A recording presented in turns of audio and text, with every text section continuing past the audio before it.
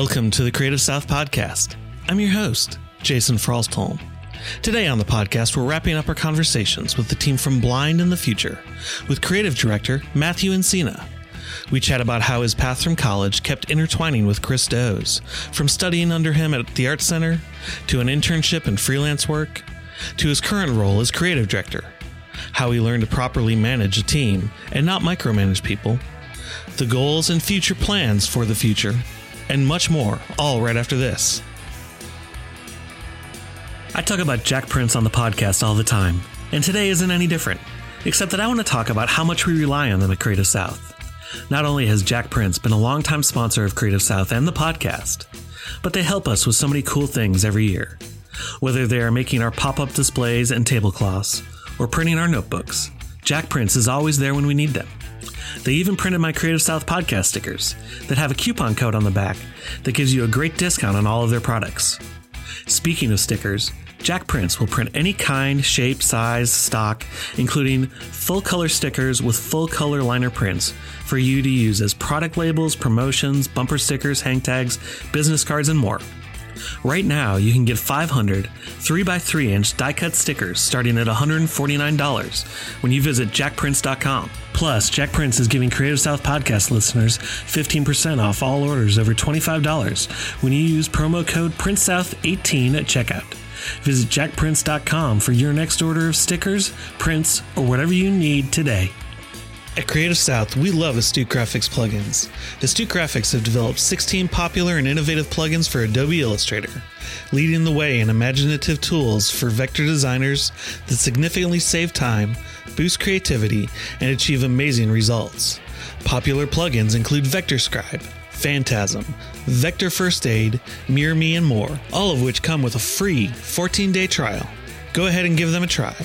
Astute Graphics currently have 25% off the full Elite Bundle, saving you over $200. Check out www.astutegraphics.com. When you search the web using Encina, they use the money generated from search ads to plant trees to help regenerate deforested lands around the world.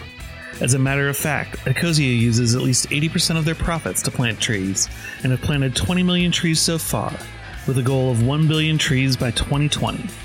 Visit ecosia.co/Creative South to plant your first tree today.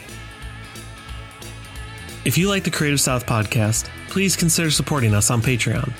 Every dollar helps us cover hosting costs, upgrade equipment, and keep the podcast going. With options starting at just $1 per month, you can help support the podcast and even wind up with some cool Creative South podcast swag.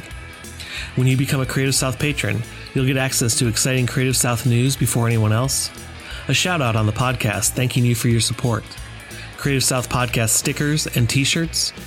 So please help support the podcast by becoming a patron over at patreon.com/Creative South.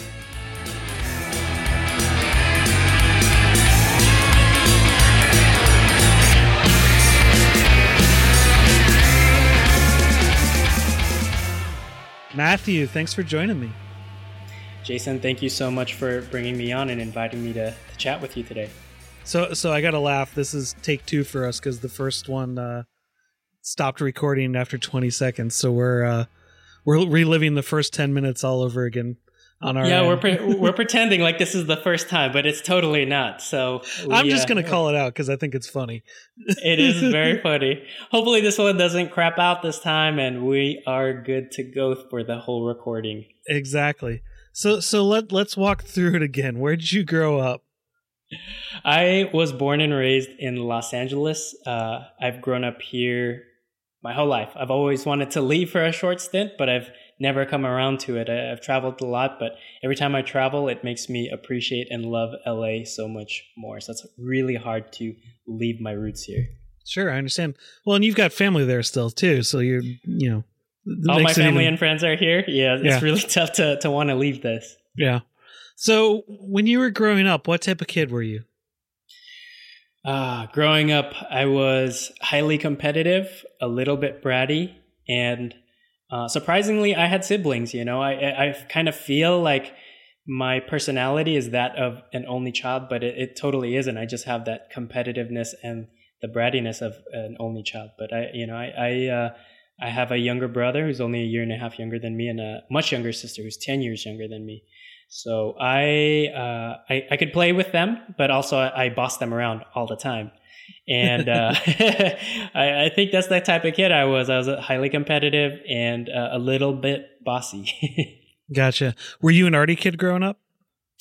Very much so. Very much so. I reflecting back on it, my parents and my extended family, they were incredibly supportive of, well, first of all, noticing that I had creativity in me and then nurturing and pouring so much back into me. So even as like a 4 or 5-year-old, I would be doodling and copying images from coloring books and comic books.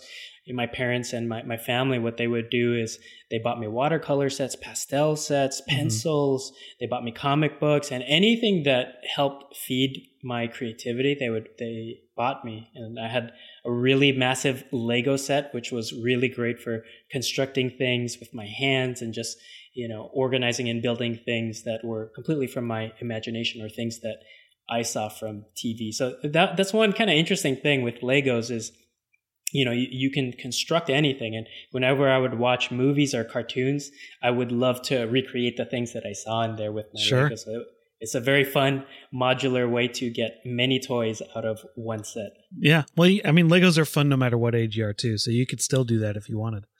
I'm definitely contemplating the Millennium Falcon. I don't know how many pieces that is. I think it's like 3,000 or 5,000 pieces. Oh, you're talking the $800 one?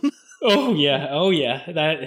I'm a Star Wars geek, so that at some point in my life, I'm going to purchase that one iteration of that. What's your wife going to say when you purchase that? Oh, no, she'd actually be into it. She'd be into it. I got her into Star Wars. She loves it. Like, she collects little things as well. We're both into arts, so she would not be opposed to that. Gotcha. When you were kind of backing up, when you were going through school, were you taking as many electives in art as you could? Yeah, absolutely. I was very fortunate because my high school, Mayfair High School, as I was transitioning into a 9th grader, they were piloting this program called the Academy of Art and Design. Mm-hmm. And what it was is it taught traditional art skills as well as digital art skills. So the Adobe Creative Suite, 3D programs, animation, design, and traditional arts, shading, rendering, learning how to use different mediums. I was incredibly fortunate, and that was a bulk of my high school. So it's just to give you some context, we would have 6 periods of normal classes, and of those 6, maybe like sometimes 3, sometimes 4 of them were art-related classes. So I got very lucky. Gotcha. When was there a particular leaning that you had in the art classes that was things that you enjoyed more than others? Yeah, it's funny. I went through this whole transition because, before I got into high school, before I did anything digital, I loved just drawing with pencils. Sure. And, pencils and traditional mediums. So I was going into that, loving that stuff. And once I got introduced to the computer, especially into 3D modeling and 3D animation, I fell in love with that. And I think this was, at the time, it was maybe like 99 or 2000, and the episode 1 and 2 was coming out from Star Wars. Mm-hmm. And I was just like in love with visual effects, computer generated animation. Like, I was in love with that stuff. A Toy Story had come out a few years prior to that. So I was convinced like, I'm going to be a 3D animator on a movie. So I started learning how to model, how to animate. And then we went on a studio tour to one really big animation house that was doing a lot of work on movies at the time. And I was in 10th grade. I was very excited. I was like, yes, finally I get to see behind the curtain what this is all about. And I get to see some sneak peek on what this is really like. So I got there. They took us into a theater room. They showed off their reel of work, and it was amazing. Then I got to the area where all the 3D animators were working, and I was shocked. It was much less amazing. Much less amazing. And it was not what I expected at all. So what it was this basement room. All the windows were blacked out, so there was no light in there, just fluorescent lights and desk lamps. Ugh. About 100 computers, and every single screen had the same frame on it. So it was a bunch of these artists. I don't know if they were rotoscoping or if they were animating like the hair on this animal, because like it was for a movie where there was a lot of talking animals and they had to CG out the face and replace it with a talking face. And all of them were working on the same frame or a very close frame. And I looked all around. It's like, this is what it's like. It's not glamorous at all. And I just see all these guys and they look like they had been in there for weeks and not seeing the light of day. And that completely shattered my dreams and turned me off to wanting to be an animator for feature films. I can see how it would. You know, a bunch of guys with circles under their eyes that are sunken in and existing off Mountain Dew is not a pretty sight. Ideal. Yeah. No, it's not. So that was 10th grade. And then as soon as I got back from that field trip, I changed my mind. It's like, I love the digital arts. Can I do something static instead? And I started looking into graphic design. And I didn't know what it was. I didn't know what graphic design was. I just love putting together comps and painting stuff in Photoshop and playing with a little bit of typography. Sure. I didn't really know that it could be a full-on career, but I switched gears to that and I stopped doing a bunch of 3D stuff. Gotcha. When you got out of high school, did you go to college or what did you do?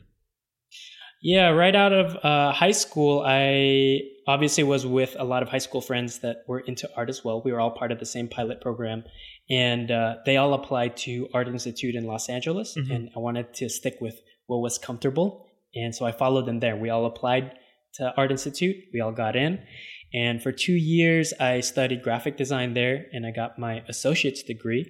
I could have finished my bachelor's, but after 2 years, I wanted out.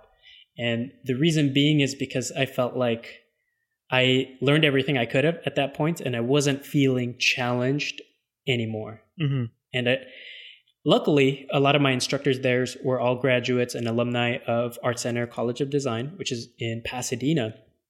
And it was, at the time, I already knew that it was kind of like the Ivy League of art and design schools. And it was so challenging. I didn't want to go there right after high school because it looked too intimidating.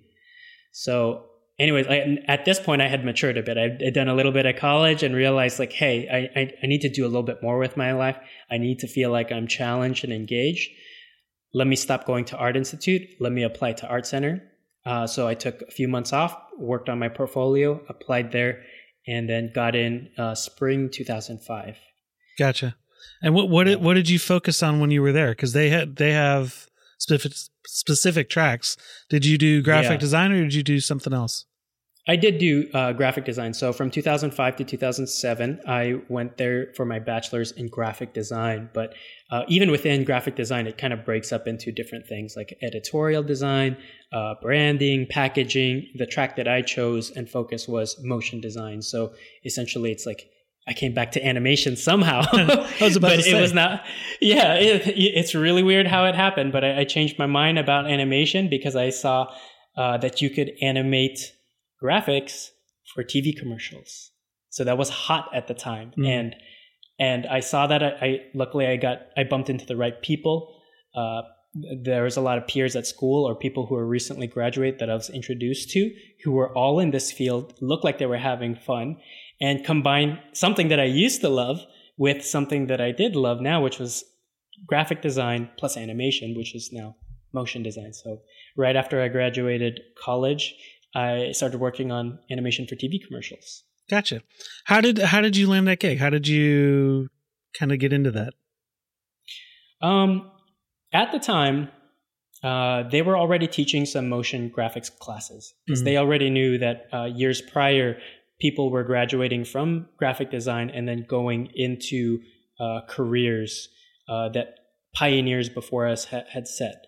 One of those pioneers was an instructor at Art Center. His name is Chris Doe, who is the owner of Blind. He's my boss, and he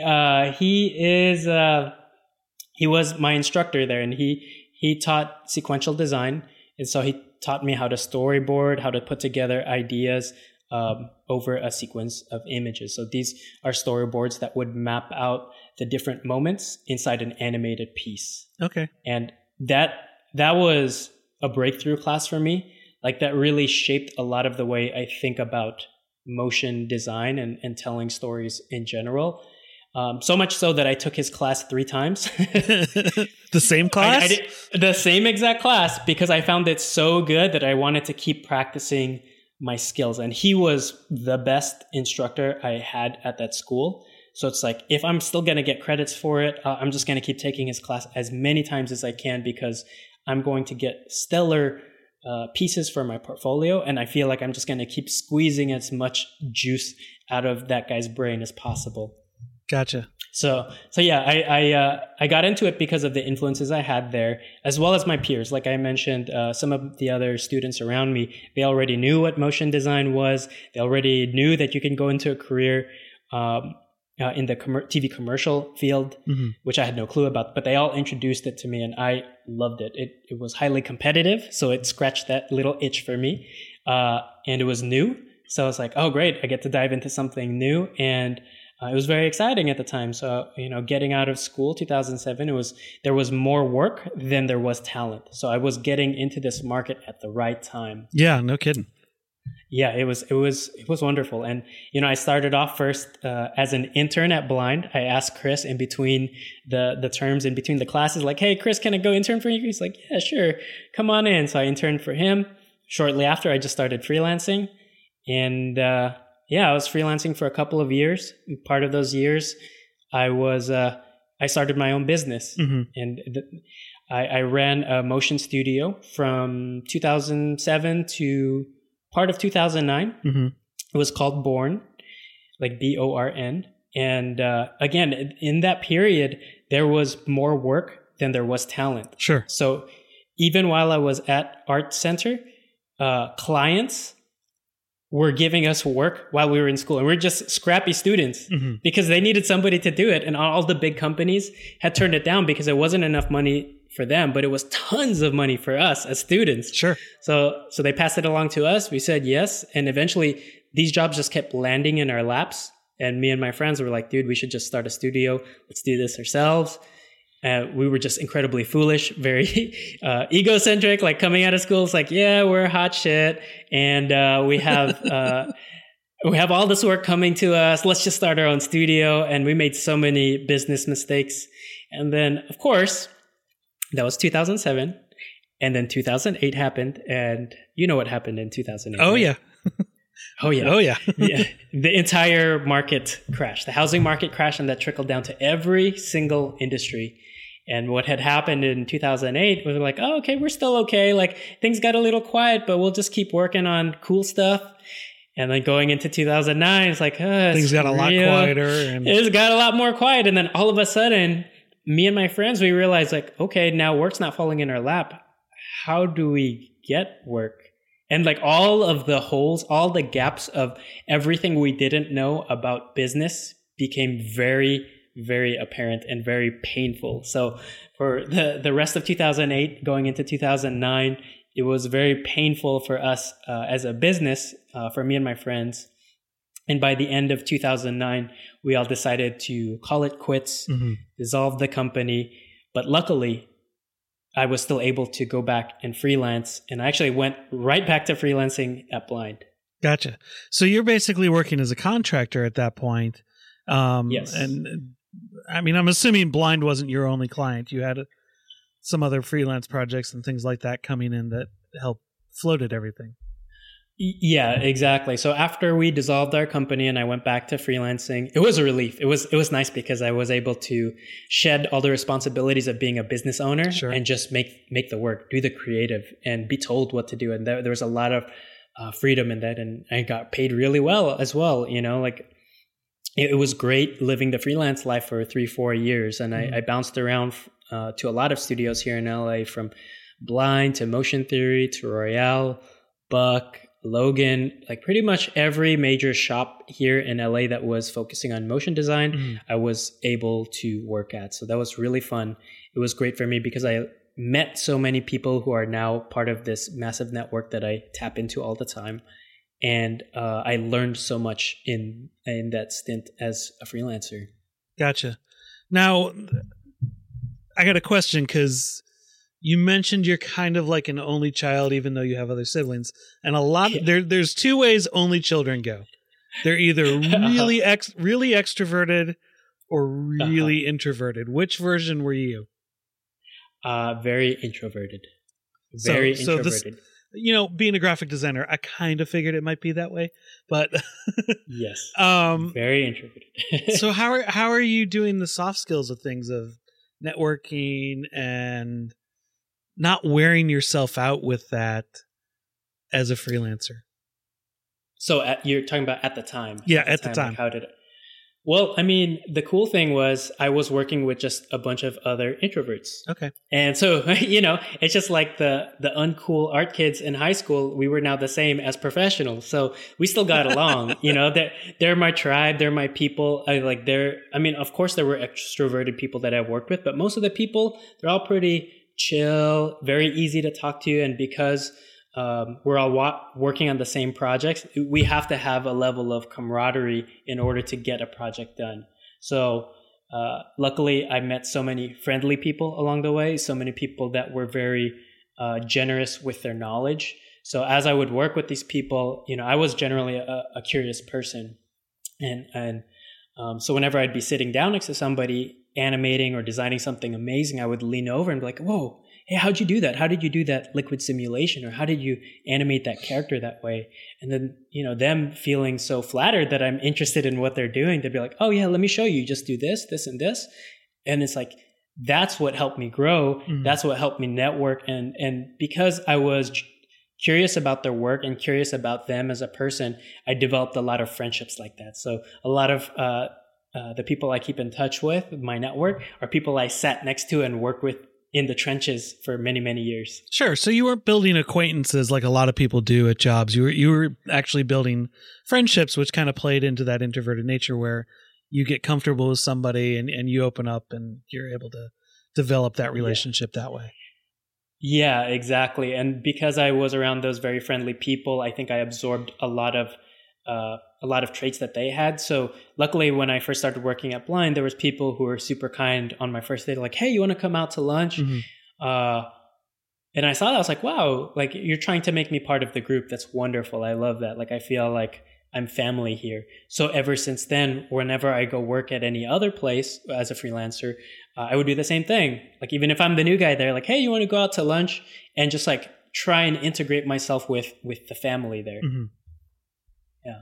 So at what point does it make less sense to you to be freelancing as a full-time gig and come on board with Blind as a full-time gig? It was around 2011. So I'd been freelancing now for a couple of years, and I think I was getting a little bored. I was going shop to shop, pretty much as a mercenary, doing the same thing. Sure. Like I was brought in to execute. Oh, come here and animate this thing. Come here and design this thing. For whatever reason, I didn't feel like I was making that huge of an impact, and I wanted to have a little bit more say in the process of how we got there. So I felt like I was moving very horizontally in my career as a freelancer, and there's no way up. Luckily, at that time, Chris was looking to bring some fresh talent into the studio because he's had a lot of people that he'd been working for with over a decade now. He had a lot of legacy and older creative directors working here. And he's like, you know what? I need to bring some young blood in here. So he reached out to me, asked me, hey, would you be interested in taking a creative director position? I was like, oh my gosh, like that's the highest position I could have at the company outside of being the owner. Like, are you sure, me?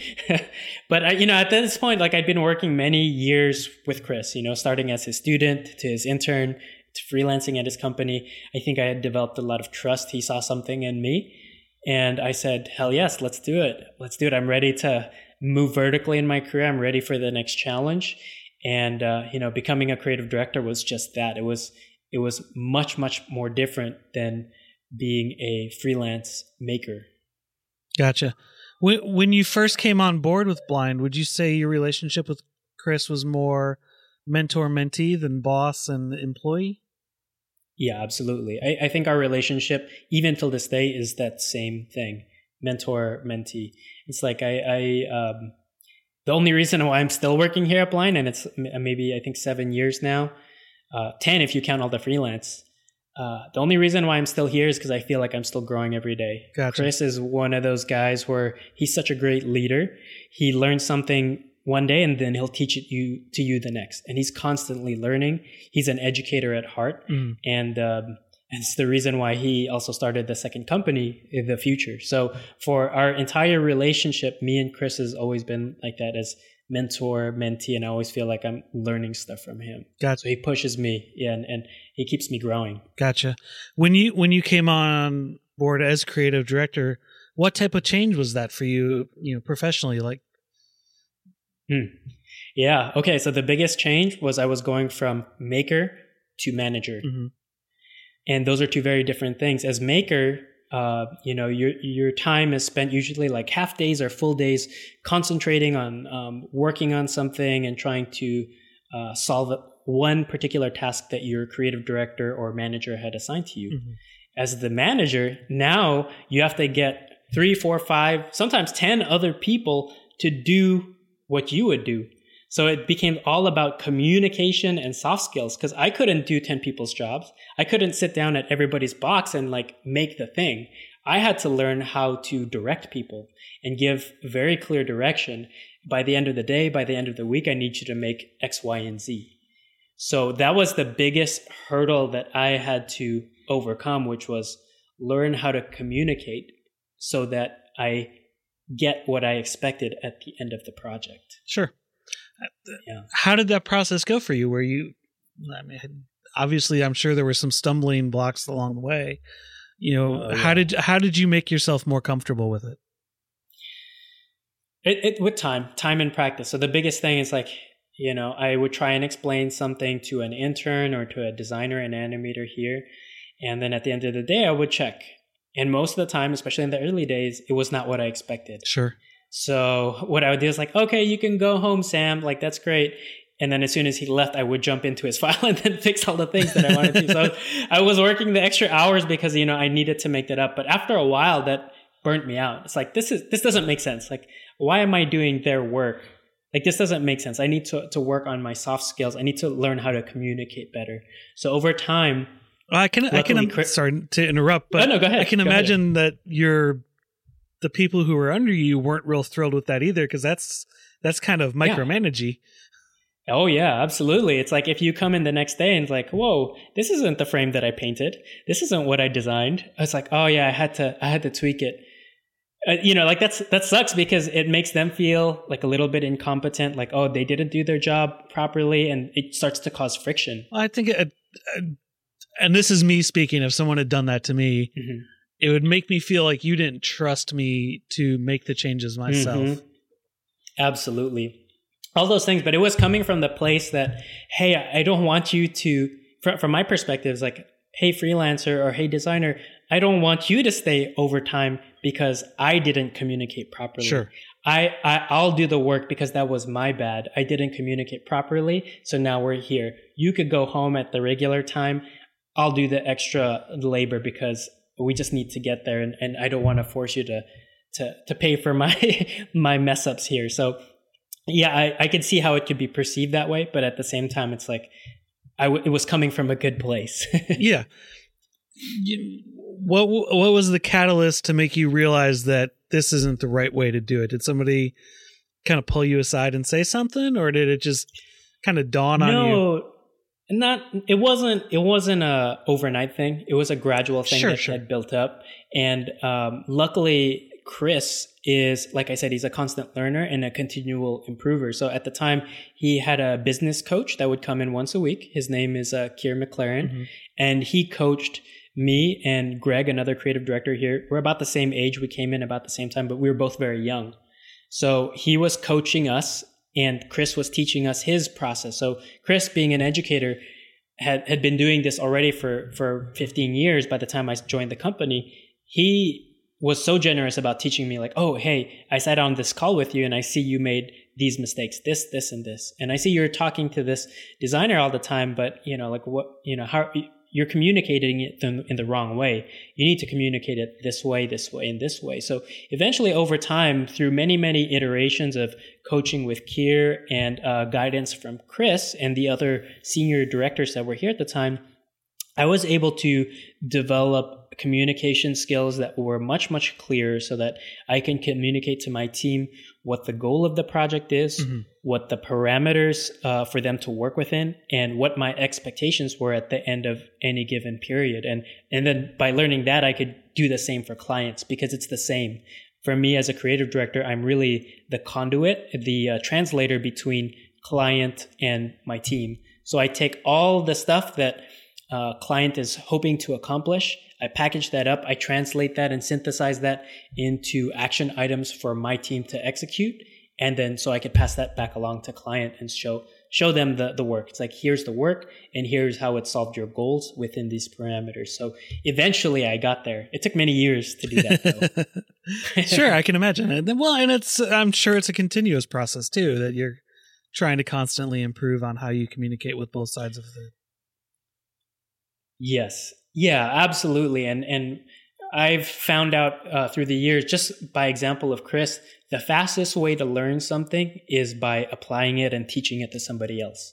Okay. So because of that, that's the fastest way to learn. So once I learn something, I try and teach that to the people that work underneath me, you know? So if I learn how to communicate better, I show them and I'm very transparent. Like, well, here's what I'm doing and why. And so I'm applying the knowledge that I learned right away, and I'm able to absorb and retain that information very, very quickly. And because I've picked up that habit, I feel like I'm a much faster learner now, and I'm absorbing information much better than I was in the past, where I was just kind of feeling things out. You know, now I feel like I have a pretty clear process of, I don't know something, here's what I need to learn, here's how I apply it, and then here's how I improve on that. So like I have developed this process of learning, applying, and just making good iterations on my own process. Mm-hmm.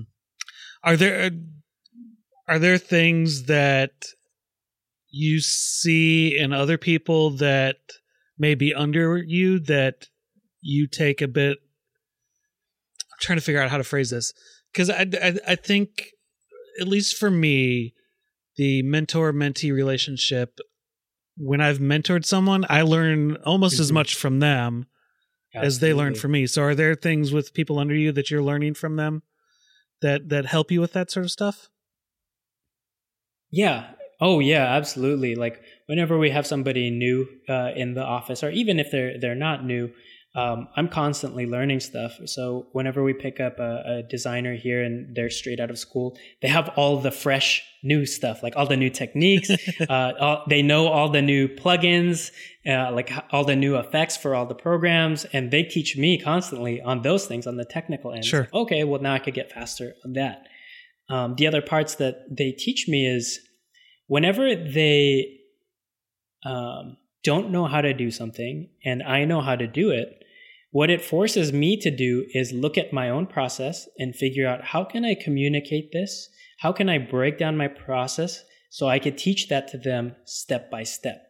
So by going through that process, by teaching somebody else and fully understanding my own processes, I feel like I master that process. Mm-hmm. And it's for everything that I've done here. So it's like, whether that's how to communicate to a client, how to design a frame, how to use typography in effective ways, all of those things, all the tricks that I've learned because somebody has asked me beneath me, or like as a mentor of mine, they ask, or sorry, as a mentee of mine, if they ask something in particular, when I have those moments where I'm internalizing that and processing that and then teaching it to them, I feel like I master that skill. Where before it was just second nature and I knew I had it in me and I would do it, but I didn't know why or how I got there. Gotcha. In turn, does that make your role at the Future easier? 100%. 100%. So at the Future, just to give a little context, we have, it's a video channel mostly, mm-hmm. but we create free educational videos on YouTube weekly. We also have video courses. We sell kits, all of it to help creatives level up, whether that's improve their business practices, their processes, or their hard skills, their technical skills. So we cover the gamut of all of those things. So because I've already gone through a couple of years of being a creative director and teaching interns and designers and young animators, I had become a teacher myself, and I didn't realize that. Because I was able to do that, I was able to communicate that to our growing audience over the years at the Future, who were also young. So because I had already mastered these skills and these processes, it was very easy for me to communicate and talk about them and teach that to a much larger audience. Gotcha. For people who aren't familiar with what you do at the Future, because we were talking off air, it gets a little confusing because Blind and the Future are two separate companies. So let's back up a little bit and give a little context there. That Blind and the Future are two separate companies, and you're basically working two full-time jobs to keep up with everything. But how does your role at Blind differ from your role at the Future? Right. So at Blind, we're a brand strategy design consultancy, and basically we work with clients. So we're a service company. We help clients achieve their business, branding, and marketing goals. So whether that's a video or a brand identity or a website or all kinds of things, anything to help them accomplish their business goals, that's what we service them and help them to do. So there's a lot of client management there, and the team here at Blind helps create all the elements that service those clients. On the other side, which is still in the same exact building and pretty same much office, the same exact people, same office, same people. Exactly. On the Future, we're not servicing any clients. It's an education company and it's a content company. So what we do constantly every week as we produce contents, whether those are video, podcast, articles, we share the things that we've learned over the years, the things that we've mastered, as well as audience pain points. So what we do, and Chris is he's kind of the head of all of this, but he's taught all of us, and we're now doing this as content creators for the channel as well, is we produce content and then we listen to the audience. The audience will usually respond to a piece of content. It's like, oh, that's great, but how do you do this? Like, what do you do when a client is going out of scope and they're asking for more changes? What do you do when a client just is looking for the cheapest bid and they're trying to get you at the lowest cost possible? Run. Or what do you do? Yeah, exactly. Like all of these things, these are all pain points that the global economy, the global market of creatives, designers, animators, everybody is facing these, and we take it for granted that we already know how to do these things. And so just like me teaching an intern or a young designer here, we hear the pain point, we internalize that, like, oh, well, this is how you deal with a client that's very challenging to deal with. Here's how you walk them through the process. Here's how you onboard and sell a client. Here's how you sell your idea. So all these things that we've just been doing on the service side at Blind is now something that we teach and share freely on the Future side. Gotcha. But along with that, let me back up yet again with that. Yeah. What is your role directly at the Future? At the Future, I guess we wear a lot of hats there. Sure. The Future is really a startup. It's a pretty young company. We're about 3 years old now. For me, I mostly create content. So I will create video content.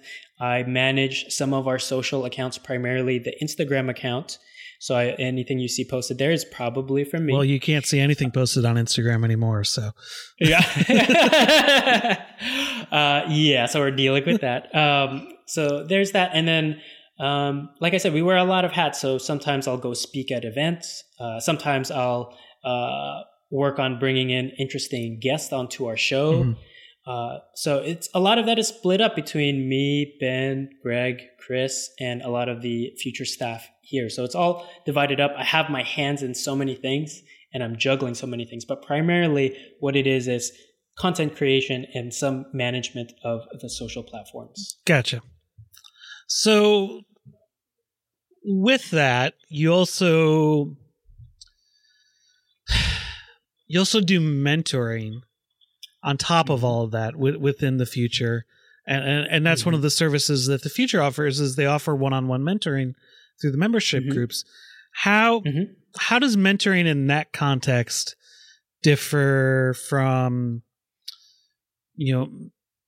mentoring someone one-on-one that you have direct, they're right in front of you. You've got them directly. Right. You can, point and show them what to do. If you're having a hard time communicating something, you can sit down on the computer and say, this, and this, or whatever. How does that process work?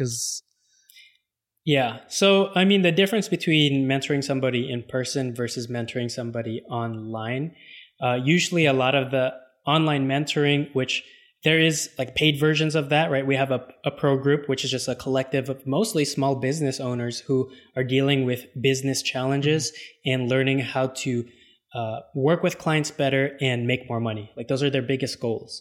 So from there, it's nice because we just have group conversations there. And once I teach one person something, or Chris teaches one person something, that person goes and teaches somebody else in the group who follows up with the same question when, you have somebody younger or new joins the group. So It's this interesting community that builds up.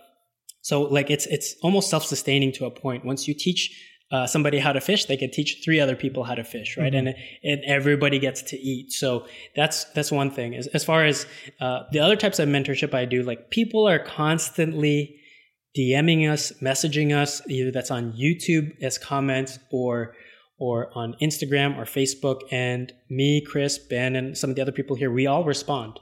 Again, for me, it's like a lot of the Instagram is something that I handle, which our handle is @thefutureishere, just in case you wanted to know. But people DM us all the time. And what they'll do is they'll message me and say, hey, I'm dealing with this. How do I deal with that? And the way I deal with, for me, the way I respond, it's like, hey, that's cool. I want to help you. Ask the question in the clearest, most concise way. I only have time to answer something very concise. I can't listen to your entire life story. Sure. Just ask the question. What's the question? What is it? Give me the context. What is it that you need to know? Because I could give you very clear information if you ask the question clearly. So that's a lot of my responses whenever somebody reaches out that's anonymous and they're looking for quick advice. So I kind of force them and train them to ask a clearer question so that I could give them a nice bite-sized, thorough, and impactful answer. So I've gotten a lot better at that because I see the same questions pop up, so I already know the answer. I just need to hear, like, what is the direct question? Because I could give you the nugget that you need to know to move on from here. I'm curious about that because with responding in that way, you're having to do it written versus where you could do it verbal. And I know for me, I'm a horrible written communicator. Like I can't write worth a crap, aside from the fact that I abuse commas like it's you and me are the same. Like it's 50 Shades of Grey. But I just right. Me being able to get my thoughts out in a written format, I stink it. I've always been bad at it. It's never it's never something I've ever been able to get comfortable with. Right. Obviously, face-to-face or voice communication is nicer because you get to have you get to see all the nuances of the communication, right? Your body language, you get to elaborate on ideas in real time and react to each other. And it's more interactive. It's a lot easier to get to the point. I think with writing, for me, my writing is very dry. Like I don't fluff anything up. And I spend a lot of time thinking about my response before I just say anything. Like if you hear me speak right now, like we're having a conversation, I'm probably saying twice as much or 3 times as much as I would if this was an email interview. Sure. In an email interview, I would be very dry. It's like, here's the answer. And that's it. Like I could be very straightforward like that. So I think, and I think I get a lot of this from Chris and just a lot of mental prep on MySpace. When I see somebody ask a question, I try to figure out, why are they asking this question? What is it that they're really trying to ask me? And what is the pain point that they're facing so that I can answer them in the clearest, most concise way and just boil it down. Let me just get to the point. I'm not going to fluff around and assume anything. I'm just going to say directly what it is that they need to hear or what I think they need to hear. Sure. Yeah. When you do that, one of those one of those challenges that you come across with is it's hard to convey tone. How are you able to manage that? Because if you're very dry, people and write, and while it may be clear and concise to you, and people also have a tendency to put their own feelings into the way that they read something. Right. How do you try to balance that? I mean, there's only so much you can do. I understand that. Of course. I think the cool thing, and this is part of our brand at The Future, Chris is pretty much the face of The Future. He does 90% of the content, and you see him. He's the most visible. Chris's personality is very brash, very direct, but very fun and engaging. So the thing is, that's our brand, because it's absorbed from him. So when people come to us, they already know us from the channel and the content that we produce. They expect the direct, brash style. Okay. So yeah, it's kind of expected. They don't expect any fluff. They just expect, just give me the answer. So since Chris is the face of things and has kind of paved the way in the style in which he speaks and communicates. Yes. Yeah, exactly. So people expect that from us. They know they're going to get a direct, and sometimes it can be a harsh truth or harsh advice, but it's never, none of it is ever mean-spirited, ever. Except for you, Kyle. It's always, no, Chris is he's always constructive. He'll tease people and make fun of it in a playful way, but his heart is always in the right place, which is, I just want to help as many people as I can, and I want to cut through the crap. I don't want to give you any fluff. Let me just give you some real advice right now. Sure. Yeah, no, I mean, I had him on the podcast and I talked to him, and he's dry, but he's funny, and there is a warmth there. So even in his brashness, he doesn't come across as a dick. That's right. Some people still think he's an a-hole, but I mean, once they get to know him, then they change their mind. Sometimes not everybody's going to like everybody, so you got to deal with that. You got to be yourself. Yeah, sure. So with your role at The Future, what are some things that you would like to do that maybe you're not doing as much of right now? Yeah, I mean, for me, I think one thing that I've always gotten a kick out of is meeting people in real life. And I've had the fortune of flying out to different parts of the world and the country to speak and meet different creative communities.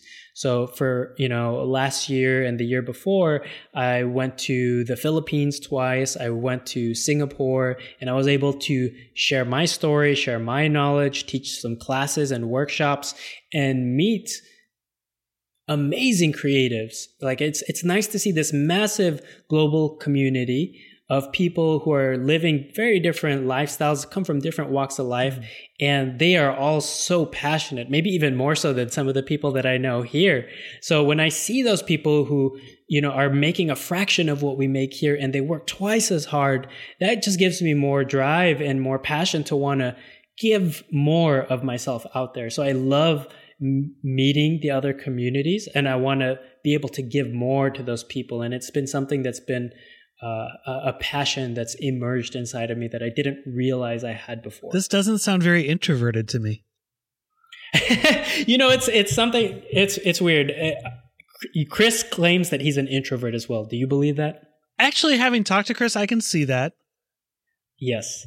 For me, people would categorize me as fairly friendly and warm in the way that I talk, and I smile a lot. So I don't know. Those are just habits. Those are things that are part of me. But I've been classically an introvert. If I go to a party where I don't really know anyone, I'll be the wallflower. But if I go with 2 or 3 people that make me feel comfortable and make me feel like I'm in my element, then I'll be very confident and more extroverted in that sense. So it's just being around the right people, being in the right kind of frame of mind. Those are things that I'm kind of blossoming and kind of opening up to. So I'm becoming less introverted, but at my core, I'm still fairly introverted. Are you one of those where you're good one-on-one, but after you've been at a party, you need some alone time to recharge? Oh yeah, absolutely. I can't I know some people who could just talk all night to 500 different people, and I can't do that. I don't have the energy for that. Either. And it's like I like to have, if I could just connect with one person at like a networking event or party, like that's enough for me. I'd rather just sit down and have a nice, rich, meaningful conversation with somebody rather than try and bounce around. Like I can't do that. It's very difficult for me. I'm the same way. I mean, I can do social butterfly if I have to, but it's definitely not my comfort zone. I would much rather, have a nice, meaningful conversation with one or two people and connect that way than. Yeah, absolutely. It's much nicer that way, I think. And I feel like you develop deeper bonds that way. And usually those people that I end up, sitting down with at these random events, we end up being lifelong friends or longtime friends. So it's quite nice to develop these type of relationships. Cool. When with the future as a whole, what are you guys trying to do to grow things? Because, correct me if I'm wrong, but the future actually started out as the school and then kind of morphed into the future within the past, really about year and a half, 2 years. Is that about right? Yeah, 2 years now we've rebranded as the future. So yeah, where we're going, before when we started as the school, it was Chris and Jose, and they were making video content to teach a lot of the principles around a product that they were selling, which at the time it was called CORE, which is just strategic facilitation for clients. So it's like a framework that you could apply to run strategy sessions or discovery sessions and pull the information you need out from any type of client. So they were creating a lot of content around that. Eventually, once Chris became less of an introvert and got very comfortable in front of camera, he started owning that, like just really like understanding like, oh, I could see the audience growing. I could see the things that they're actually valuing. And being an educator himself, he started teaching more things, more of the things that he's known or things that he's picking up. So he started teaching more soft skill stuff. He started interviewing very interesting different designers and branding designers and business owners, and he just started opening up. Like he's always loved being an educator, and now that he had a platform to speak to a much wider audience, he really opened up. So about 2 years ago, I think Chris ended up just going off on his own. We rebranded all the video content to be the future, which he runs now with the rest of us here. And the future of the future is the future with really, of the future without an E is really right now. Some of our primary goals is to grow our audience to 1 million. Right now, our subscriber base on YouTube, I think, is about close to 240,000. So our goal is to get that to 1 million by the end of the year. Is our goal? That's pretty ambitious. So it's very ambitious, but we're seeing huge improvements day by day. So the trend is definitely going there. It's very ambitious, but we're trending in the right way. After people listen to you on here, you'll have picked up at least 5 more people. Hey, an uptick is an uptick. We will take it. If it requires all this hand-to-hand combat on cross promotions, we will do it. We really want to earn every subscriber. Sure. We want to make sure that whoever subscribes to us, they do at the end of the day get value. We're not trying to do any crazy stunts so that we can get some crazy viral video just to have 1 million followers. Like, we want to make sure that we're delivering value with every piece of content that we're creating. So that's a big goal right now, is just growth. And then the other part of it is becoming more of a self-sustaining business. Because the other part of the future is that we are selling products. We're selling kits. We're selling merchandise. We're selling video courses. And that makes up probably about 2-3% of the total content that we make. So most of it is free, and the rest of it is behind a paywall. And what that allows us to do is to grow the company. So as we're growing our subscriber base and we're increasing in revenue month over month, we're able to hire more people to make more content, to make more kits, to really blow up and expand our reach. So for us, it's all about growth, and that's both on the audience and revenue side of things, so that it becomes a much, much bigger company that eventually, will be able to just be self-sustaining and won't need the crutch of blind supporting it. Because right now those two things are very intertwined. Gotcha. So since you're doing most of the, well, not most of it, but a lot of the content creation, and overseeing that, what are some of the things that you've seen a need for to be created?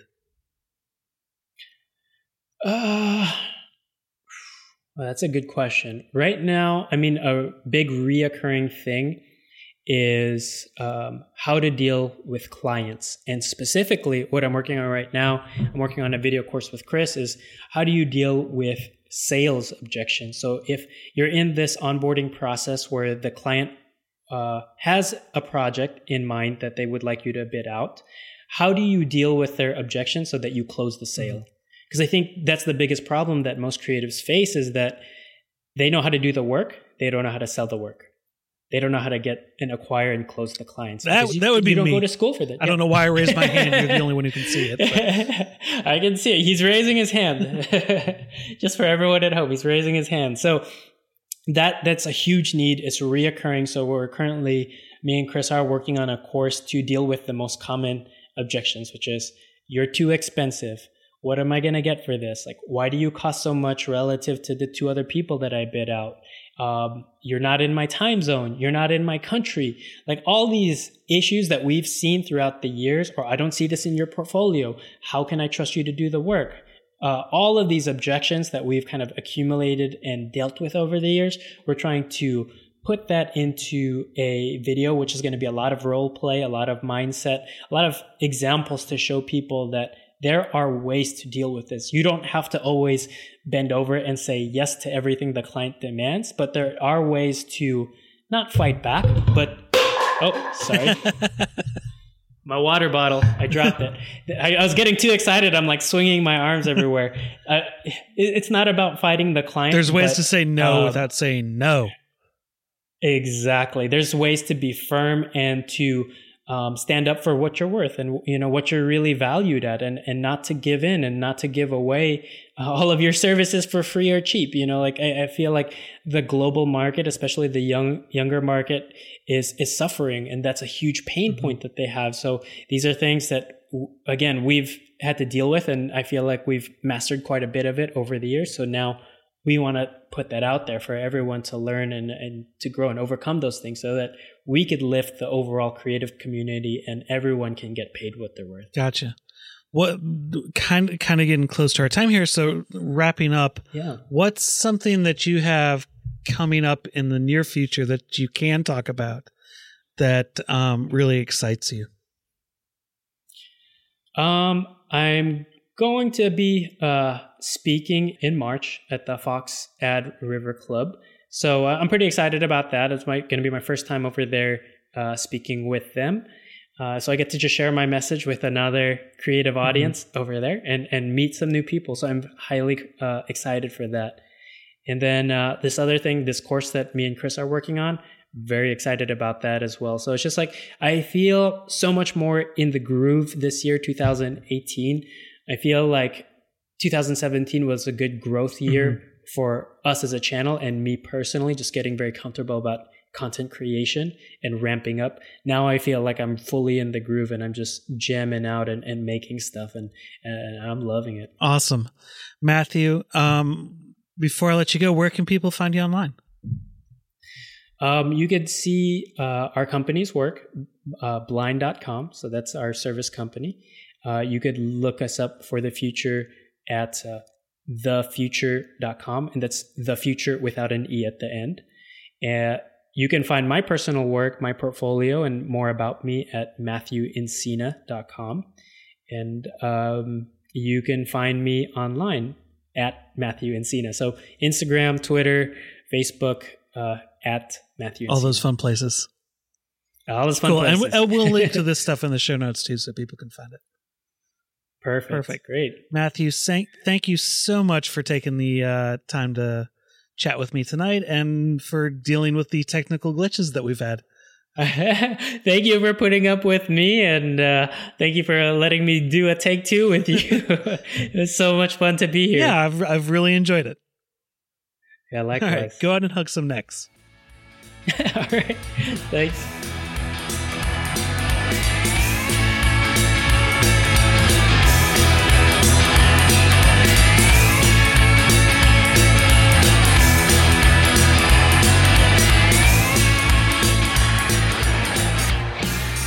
You can find out more about Matthew on Twitter at Matthew Encina, and be sure to check out the links in the show notes for more ways to keep up with him. You can keep up with the podcast on Twitter and Facebook at Creative SO Pod, and follow Creative South on Facebook, Twitter, and Instagram at Creative South GA, or over at CreativeSouth.com. And I'm at Jay Frostholm on Dribbble, Twitter, and Instagram. Jack Prince is giving Creative South podcast listeners 15% off all orders over $25 when you use promo code PrinceSouth18 at checkout. Visit jackprince.com for your next order of stickers, prints, or whatever you need today. Astute Graphics currently have 25% off the full Elite Bundle, saving you over $200. Check out www.astutegraphics.com. For a limited time, new Skillshare customers can get their first 3 months for just 99 cents to get unlimited access to thousands of classes when you sign up at Skillshare.com using promo code CreativeSouth. What are you waiting for? Start learning today. And remember, if you like the show, help support us over at patreon.com/CreativeSouth. And if you like the Creative South podcast, head over to iTunes, Stitcher, or Google Play Music. Rate us and leave a review. This helps more people find the podcast and allows us to keep getting awesome guests. Now go out and hug some necks.